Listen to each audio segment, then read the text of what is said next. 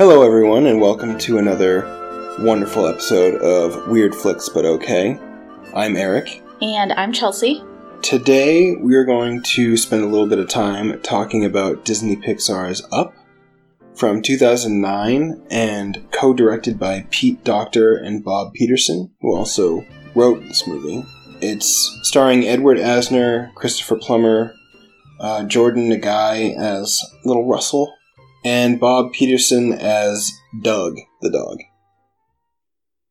In this episode, we're discussing Up, obviously, but we also want to talk about Pixar and their wonderful ability to emotionally manipulate us. Yeah, they're real good at that. It's become like a science for them, I think. Just emotionally manipulating audiences. They're so good at it. I think Up is probably one of the more emotionally devastating openings in a movie that I have ever watched. Agree. And I think part of that is because I wasn't expecting it. I don't know who was, but I will say, when I went to see Up, it was sort of in that resurgence of like 3D movies. So I ended up seeing it in 3D, and I'm just gonna tell you right now, I was really glad to have those 3D glasses on. So no one could see the tears. So no one could see my tears, yeah. The first 10 minutes of Up are pretty brutal. Yeah, it's a whole movie in itself, really, of emotional pain and it is trauma. But it's also really beautiful. Like, it's really beautifully told, and it looks really good. It's animated well.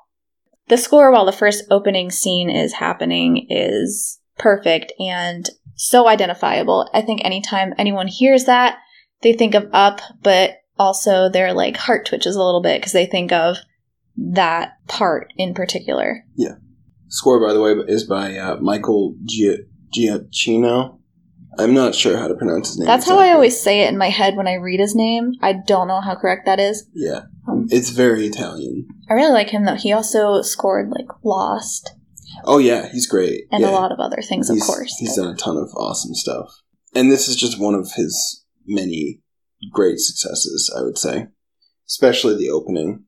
Which, the opening of this movie, I think, is what people remember most, quite honestly. It's definitely the most memorable part of it. Yeah, I would say, as much as I love this movie, I do think that Up suffers from a bit of, like, padding runtime with nothing. There is a point where I agree.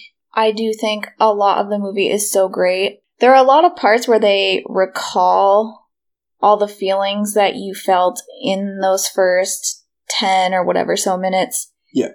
And they bring them back up later in the movie. For example, when Carl opens this photo album of him and his late wife, Ellie, and he's looking through the photos of both of them as kids and as they grew up and as adults and getting married.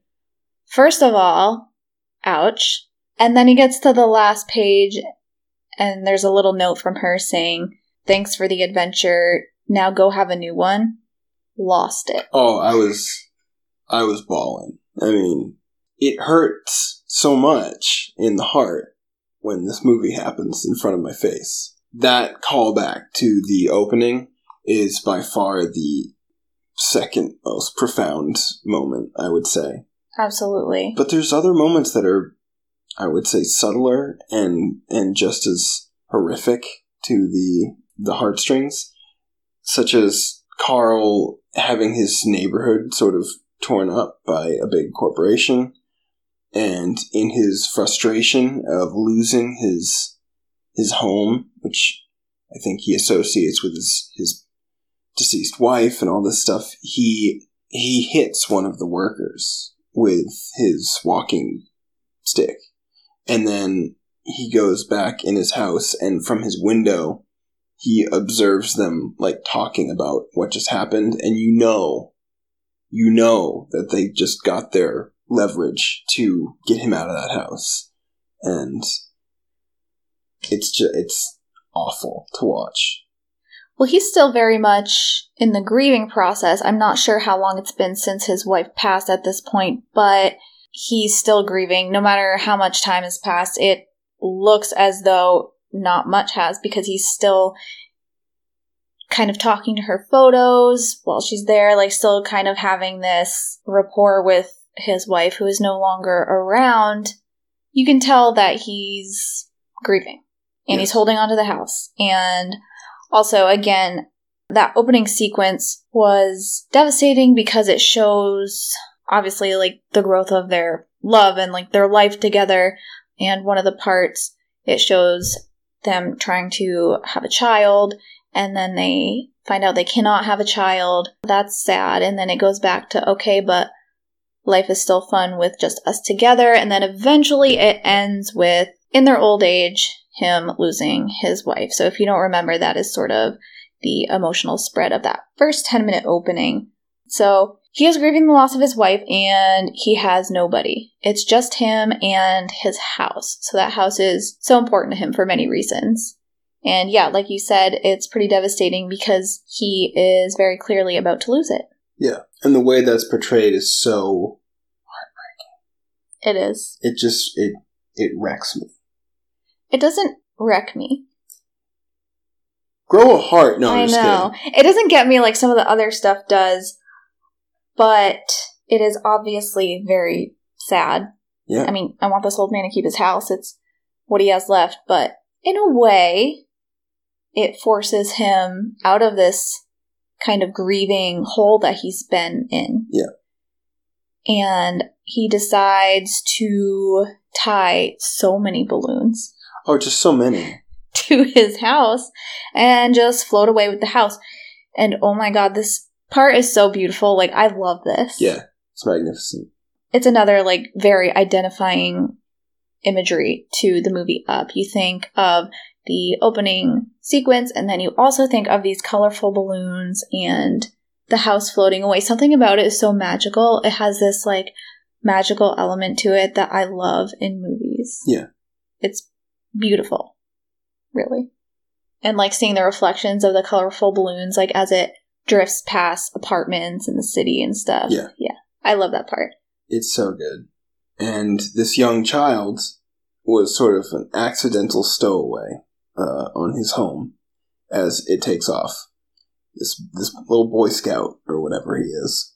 Right. So Russell had been knocking on his door because he's trying to earn his helping the elderly badge. So he's basically begging to help him with something, and Carl Fredricksen is like He's a curmudgeon. That's the word I was looking for. He's a curmudgeon. He's not having it. He's grumpy. He wants nothing to do with anyone. So it kind of kicks him out. But by the time his house floats away, Russell is still on his porch. So he opens his door and sees Russell out there, basically hanging on for his life. Yeah. And this movie's got nice little comedy elements, which Pixar always does too. Yes. It's funny because they do the drama and the, heartfelt moments so well, and they do these little comedy bits so well too. It's such a great mixture. It's just pleasant and charming and wonderful at the same time that it's ruining my heart. Yeah. Eternally. I always feel like if a movie can make me cry or, like make me feel like I'm going to cry, I'm not always on the couch. The lump in the throat. Yeah. Yeah. It's not like I'm always on the couch just sobbing, but... I've never seen you not crying, actually. Oh, yeah? Always crying. Yeah. But I think if a movie can make you feel enough that, like, maybe tears are welling up in your eyes, then it's doing something well. Mm-hmm. Because you can portray a sad moment on film, but to, like, convey the emotion that goes with it and transfer that to the viewer takes, like, a different amount of artistry, I think. Yes. Understanding of the human condition, and then also a way to show that conveys that feeling so strongly that we are emotionally manipulated into being sad. Mm-hmm. And I think Pixar, whenever they do this, they like to portray death a lot, which is interesting to say for animated films because you associate animated films with children's films, but Pixar doesn't make their movies for kids. They make them kid appropriate, like there's not a lot of swearing or like adult themes per se, but death isn't an adult theme. That's something that children have to experience as well. And it's not always like the end of a life kind of death. Sometimes it's like death of a childhood or something else. It's so often just growing up, facing change, overcoming very common adversity.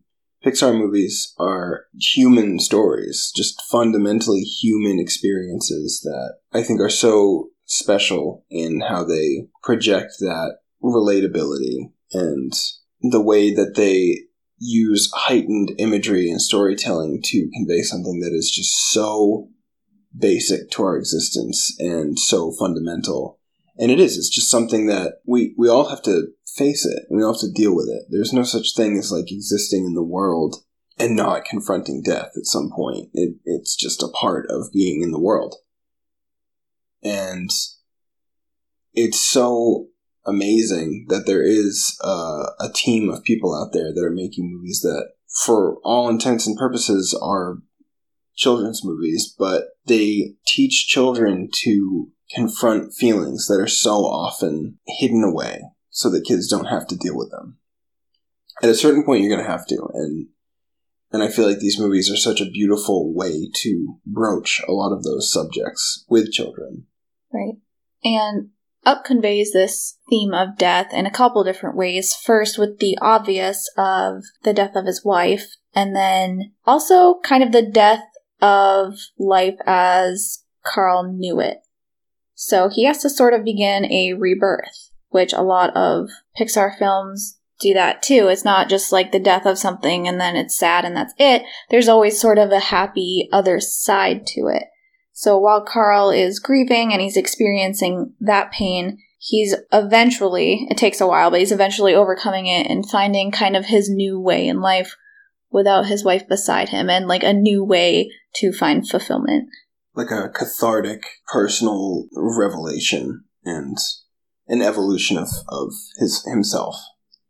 Yeah, and he does that in a couple different ways as well, and one of them is fulfilling the love of adventure that he shared with his wife. So he's floating his house to Paradise Falls, and he's going to, go to this place that he and his wife had always talked about going.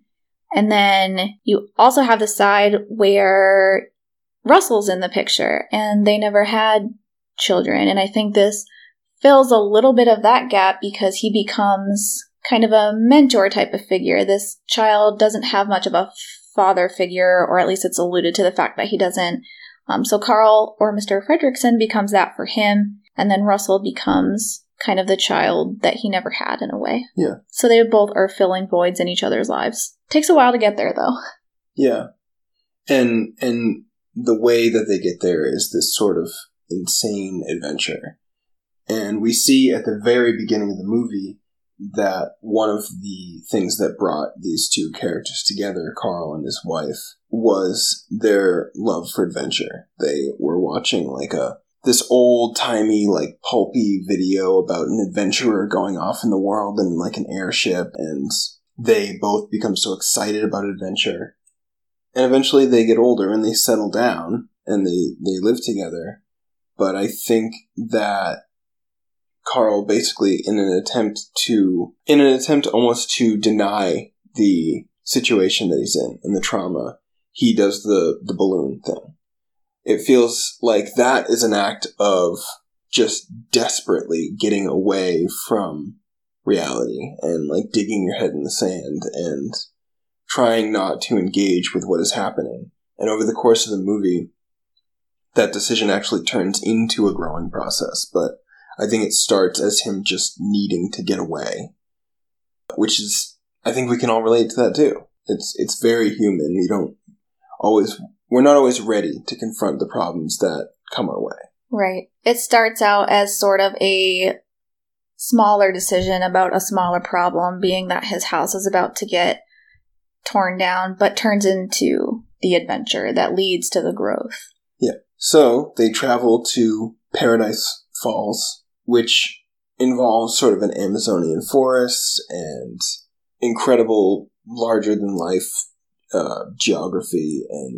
And we meet two other supporting characters, the dog named Doug, who can speak, and also the weird tropical bird, Kevin. Yeah. I don't know what that's supposed to be. Just some weird exotic bird that doesn't exist. The way that Doug can speak is he has a collar on him that translates his dog thoughts into English.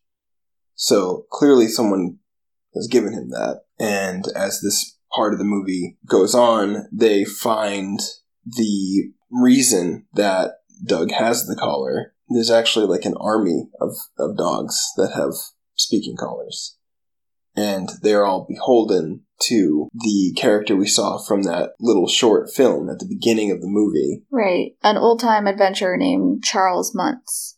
Someone that Carl's been a fan of for a while. Which, this is interesting because Carl was a fan when he was a young boy, and now he's quite an old man. So Charles Muntz is an even older man. Yeah, he's a significantly older man, but he's quite spry. Clearly, he's got some physicality to him still. And this is actually, I think, a super important lesson in this movie, too, because when Carl finds this hero of his, this childhood hero, it turns out that he is not the man that he idolized in his mind. And I think that's another lesson that people often have to come to terms with, is your idols don't always live up to the standards you put upon them.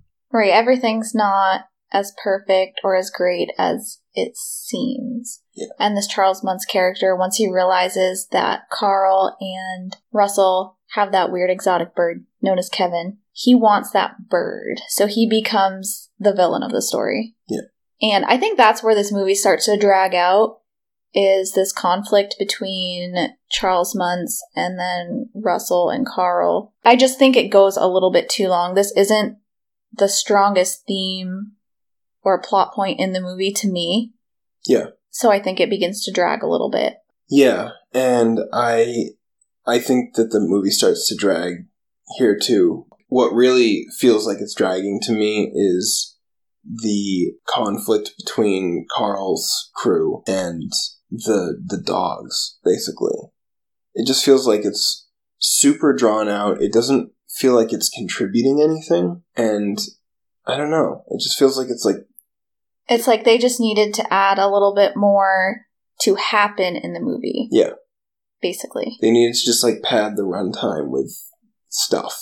They needed another conflict to happen and resolve and then get back to the main heart of the story, which I think is with Carl and Russell and them coming to terms with their current situations in life and their bond with each other, and then Carl coming to terms with kind of his grief over his wife a little bit. And realizing that there is life after death. Exactly. There's profound experience you can still have. You just have to be open, and you have to be emotionally available, and you have to not shut yourself in the way that he did after his wife passed away, by just being a hermit in his home alone and not being a part of the world. He replaced that negative, cynical sort of, this is the end of my life. Her death is essentially my emotional death, with that was a part of his life, and he can move on, and there can be more. And Russell, I think, provides quite a bit of that feeling. Like you said, they are getting something from each other that neither of them really had before. And in another touching / emotionally manipulative moment, we see Russell getting his badge, and Carl's there for his ceremony instead of a father figure, another father figure.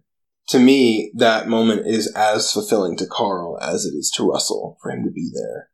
And it shows that Carl has progressed enough from where he was emotionally at the beginning of the movie to realize that there's still life to live, and he still has things he can give in the world.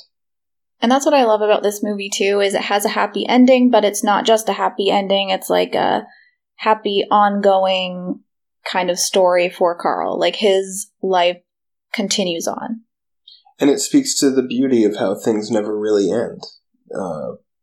Every end is just a new beginning of sorts. And I think that's a beautiful way to perceive the world. I think Pixar speaks with a level of vibrancy and vitality and poetry that my cynical 2020 ass has trouble sometimes remembering. Right. And I know this is a pretty literal interpretation, but You mentioned vibrancy. This film is very much about like death and growth and things that sound very, dark when you speak like that. But the movie literally is colors. Yeah. Like this movie in particular is just so colorful and light, even though the subject matter is not. Yeah, it's like a Technicolor adrenaline shot. Yeah. Which is awesome. It's like the perfect juxtaposition or balance. Yeah. Yeah, I would say so too. So I have a question for you. Okay. Are you upset that Pixar does this emotional manipulation? Do you feel used as an audience member? No, I enjoy it. You enjoy it? Yep. I like to feel something from a movie. Mm-hmm. I don't need to, and I definitely don't want to all the time. Right. But it makes me feel more invested and connected to the story.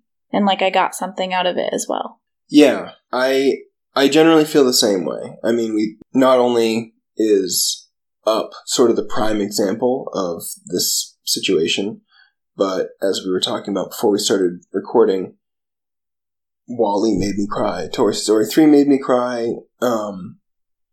Pixar just has a way about them. Yeah. So, Pixar movies that made us cry or feel like we were going to cry.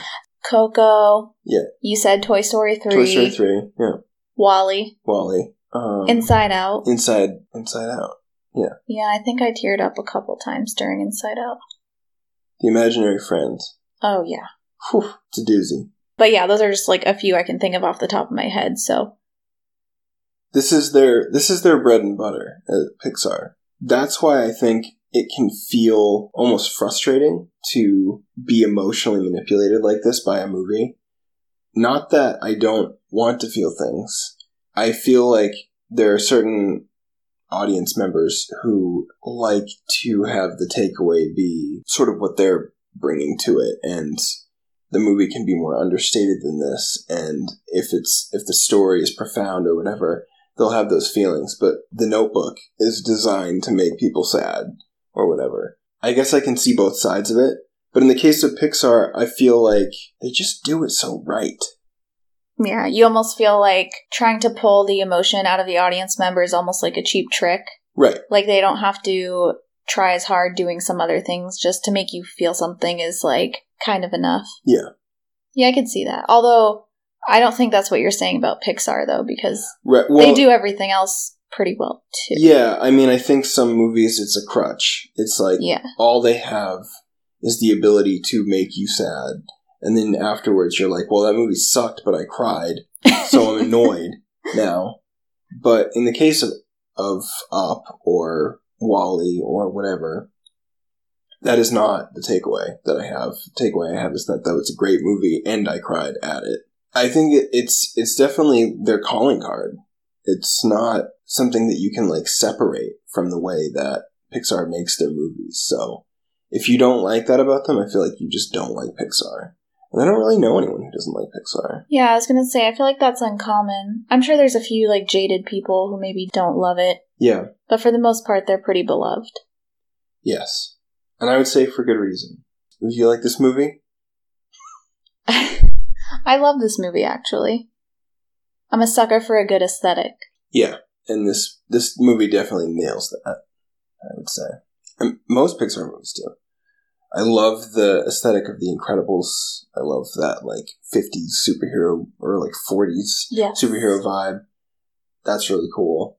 I love WALL-E. I love the, like, dystopian future thing. That is also, there's, like, these glimmers of hope in there. It's very interesting juxtaposition. And not Pixar, but directed by Brad Bird, who is a Pixar director. The Iron Giant, I think, is another incredibly good. I cry every time I watch The Iron Giant. That movie is so underrated. Like, I never hear anyone talk about The Iron Giant. I hear people who... I think it's almost a movie with a cult following, because I do see people, like, on the internet or in certain movie forums and stuff, I see them talk about it and what a gem it is. But in, like, everyday life, I don't hear it brought up all that often. Or if someone's listing off, favorites, I don't hear that brought up all that often. But I agree, it's sort of a sneaky good. Yeah, It's so, so good. And I think you're right. It does have the cult following that it sort of deserves. But it never really stuck in the mainstream the way that I feel like it deserved to. It's honestly so unexpectedly good, too. I remember my first time rewatching it. I saw it as a kid, and then I rewatched it as, like, a college-age person. And Collegiate. Yeah. I rewatched it in college, and the scene, well, sorry for spoilers, but the scene where he, like, goes into space, you know, the sad scene. Yeah. That caught me by surprise so much. I was crying. And also I forgot that he, like, came back, so I was double sad because I thought he was just gone forever. Yeah. So that's, like, my memory of the Iron Giant. But yeah, really good film. It's so good. And Brad Bird also did The Incredibles. So I think he is definitely someone who's really good at conveying emotion in storytelling. Really raw, basic human emotions. And the sense of good also. That is so, I think that's like anathema to people who are jaded and cynical. It's this super potent force of good, I think, that a lot of modern movies don't dare to delve into, because it's like we are too cynical as audiences these days for movies like this to work that often. But it's so refreshing when one comes through, and despite being so heartfelt and optimistic, it's such a great movie that it wins people over who otherwise just have these cold, dead insides that don't feel anything. That's an exaggeration. Alright guys, so that is Pixar's Up. We enjoyed talking about movies that make us cry today. Seems like it. Thanks so much for tuning in. Once again, you can find us on social media, or you can always send us an email at weirdflixbutokpodcast@gmail.com.